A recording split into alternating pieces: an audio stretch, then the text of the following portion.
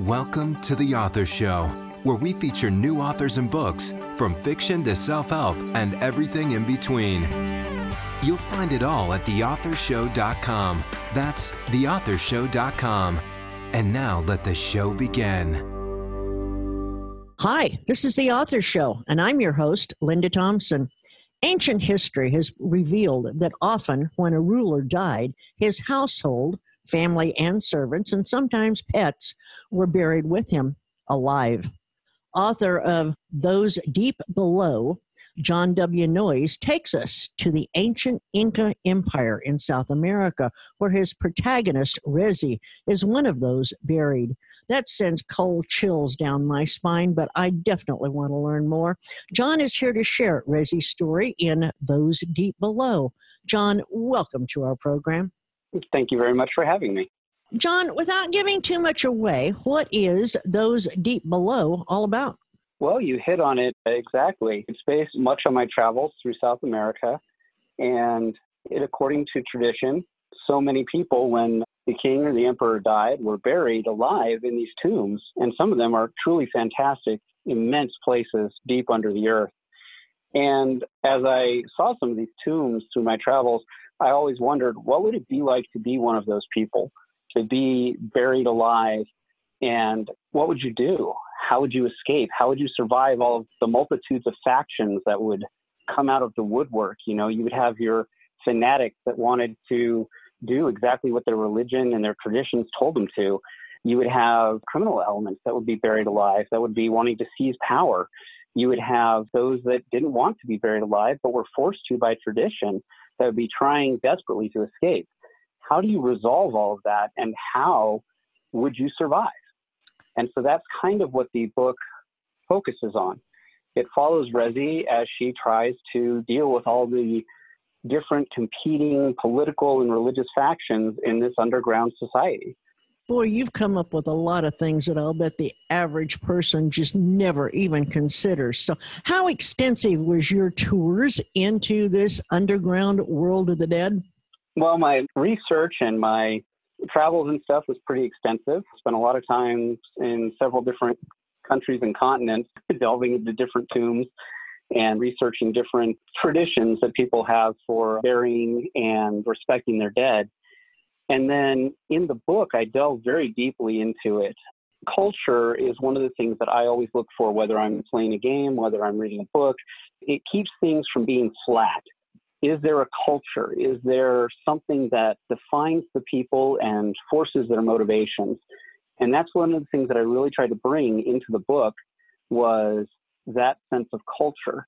And so, for example, several of my priest groups are organized after different animals. And these are actually based on fact within the Inca Empire. So they're based on animals, and the Inca practiced a large amount of corporeal modification, where they would literally change their bodies to be more like animals. They found mummies that have had their skulls elongated by a process of strapping boards to it to make the growth plate grow to where it's extended so they look more like condors.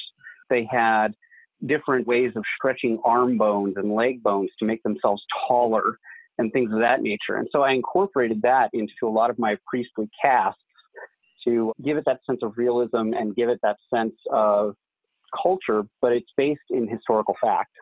Okay. Well, your book is classified as historical fiction, but also science fiction.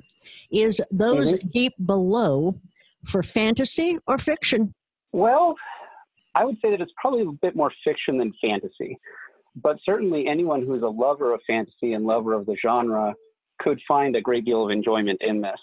I don't necessarily incorporate magic, but the beliefs and the superstitions of all of the different groups form this sense of wonder that oftentimes make you wonder exactly what is the difference, you know? Is this something that's truly magical, or is this something that could potentially be explained by science? Were you thinking of any specific type of reader while writing Those Deep Below? The writer that I was looking for was somebody who is not afraid to face not only their fears, but also humanity. and the good and the bad that comes out of things. These traditions, by our light and our sense, were very, very, very barbaric. But by the standpoint of the people that practiced them, it was every day. It was a piece of their faith. It was a piece of their society. And so that was the kind of reader that I was looking for, be they a young adult or a bit more mature, somebody that would be willing to look at life from a different perspective and look at things and try to figure out why, or rather how, you could live in a society like this. I believe Those Deep Below is your first book. Do you feel that there's any other author who may have had an influence on your style of writing? I can think of several, and the one that comes most strikingly to mind is Garth Nix, the writer of the Abhorsen series. One of the things that he was very, very good at was incorporating that sense of culture and incorporating the societal norms, be they however different from our own, in a way that seemed very plausible and seemed to have an explanation and a definite effect on the characters and their motivation. Well, John, I know that ancient peoples in Egypt and surrounding areas did bury servants with their dead kings. And I was unaware until I started researching for our talk today that the Incas also practiced that. Are there any other civilizations around the globe that maintained that practice as well? Actually, there were several. And through my research, I was able to identify quite a few. One of the ones that I borrowed very heavily for in setting the stage of the tomb itself was actually the first emperor of ancient China. His tomb was massive, and that is where the terracotta warriors came from. It was actually an army that was built to stand forever vigilant over his resting place. With him was buried a whole host, several thousand, concubines, wives, servants, meant to continue to serve him after the afterlife. And incidentally, that's also where I borrowed the idea of having a map of the entire kingdom laid out on the floor with rivers and oceans of quicksilver. But beyond the ancient Chinese, you also had some of the most famous of the ancient tombs being located in ancient Mexico, with both the Maya and the Aztec. In fact, the entire city of Teotihuacan was a necropolis. Wow. Well, okay, this is getting a little spooky. So tell me, do your characters take on traits of people you know, or are they pure imagination, or are they from history? A little from column A, little from column B. There are certainly those that I borrowed traits and attributes from various people that I knew, and even some specific stories and whatnot from my own personal history. But quite a few of them are actually a bit more based in history and in my own imagination. They're characters that just kind of came to life. But I can tell you one that is, in fact, based on historical evidence. That is a character that you meet towards the end of the book, who is actually based very heavily on the Roman Emperor Caligula. He was not a good guy. So tell me, will your character Rezi return to us in a sequel or perhaps even a series? Yes, I'm actually under contract right now to write the next 2 books. Can you see this, because I sure can, on the small screen as perhaps a TV series? I would be thrilled. I really would. I think that there's a lot there that we can do, especially from a visual perspective with the tomb itself. And I think it would be very unique and give a lot of new opportunities that aren't necessarily out there right now or offered very well by the current small screen. I would love to see it done as a miniseries, honestly, so we could delve deep enough into the characterization and the culture. What is it about the Incan culture that fascinates you the most? Well, I lived in Peru and Bolivia for a lengthy period of time, which is where most of the culture was based. And it was so unique and so different than anything that you encounter through most of Western civilization. You're talking about a people that live in a very rugged, very volatile area that is separated between incredibly high-peaked, very dry mountains and the Amazon rainforest. And they built this empire that kind of straddled the two and built these incredible incredible monuments and buildings in places that you wouldn't think human people could live. I mean, Machu Picchu is, of course, the most famous of their sites, and it's built completely at the top of a mountain with massive stones that were brought up somehow and placed into these buildings, and they built it completely without mortar. There's no cement, there's nothing in between it. It's literally just rocks stacked on each other. But here's what's unique about it.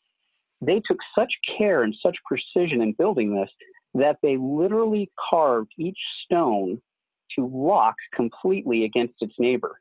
They mirrored every little imperfection, every little bump, every little indentation perfectly in the rock that it was set next to. When you look at these things, you can't get a sheet of paper in between them. That almost makes you believe in all of the stories about the aliens, right? Almost, because you look at it and you're like, how did these ancient peoples do this? This is a feat of engineering that we can only recreate today using laser precision. Absolutely. So, John, will you read for us a short excerpt from Those Deep Below? Yes. The great stone moved, groaning into the place prepared for it, while the men charged with leveraging it into place groaned, sweated, and cursed. Inch by inch, it eclipsed the precious light as it lowered, sealing off the world above with its bright sun and fresh air. The entire host of the king's household stood stark still as it descended, their faces as impassive as if they had been carved from the same unfeeling granite being levered into place above them. The shadows deepened as the last rays of light were snuffed out. Finally, with a resounding boom, which echoed through the chamber, the light vanished, taking the world above with it. At first, there was silence, as the assembled group quietly stood in the dark, holding their breath. A small sob broke the silence, and all at once, flints were struck, and the light of torches began to flicker into existence around the chamber. No one spoke. As torchlight gradually filled the chamber, everyone continued to stare at the stone that had sealed the entrance and stolen the sun. Some stared with sorrow, some with dread, others with purpose. A select few looked at the stone with glee, a mad happiness born of a knowledge that the time of their power had finally come. In the end, everyone turned, almost of one accord, and began to descend below. The wives, the concubines, the artisans, priests, guards, attendants, and prisoners of the dead king. A body of nearly 4,000 people, now trapped, now sealed, entombed with the king to serve him forever in his afterlife, called to serve as those below. Oh my God, that sent cold chills up my spine. So tell me, where can we learn more about you? And most of all, where can we purchase Those Deep Below? So you can learn more about me on my website as well as my publisher's website. My website is johnwnoyes.com, and my publisher's website is storiesforpublication.com. Both of them have links to where you can purchase copies of the book. Perfect. And will you spell out your website, particularly your last name for us, please? Absolutely. It's really easy to remember, though, because it's spelled no and yes. So it's John, John, Wnoyes. That is an easy way to remember it. We've been speaking with John Noyes, author of Those Deep Below. John, it's been a real pleasure talking with you today. And when you release your next book, will you please consider coming back to chat with us again? Oh, absolutely. And thank you for having me. When I was in the 6th grade, we studied South American history, and that's when I first learned of the Incas. From that day until today, I have loved reading about their culture. I'm eager to read Those Deep Below, and I do hope that our conversation with John will be an incentive for you to read his book as well. And I thank you for listening. The Author Show podcast may be accessed at any time by visiting theauthorshow.com. And selected interviews can also be found on major podcasting platforms such as iTunes, iHeartRadio, Spotify, Podomatic, and many more. Are you an author who would like to be featured on our show? Please visit theauthorshow.com and complete the interview request form so that we may contact you. Marketing is seldom easy for authors, and the Author Show is a great way to promote your work worldwide using a high-quality interview that can make a real impact. Please visit our site daily as we continue to introduce wonderful authors of extremely interesting books on The Author Show. Thanks for listening to The Author Show. Find out more about authors and their work at theauthorshow.com. Theauthorshow.com. Tune in next time to another great author on The Author Show.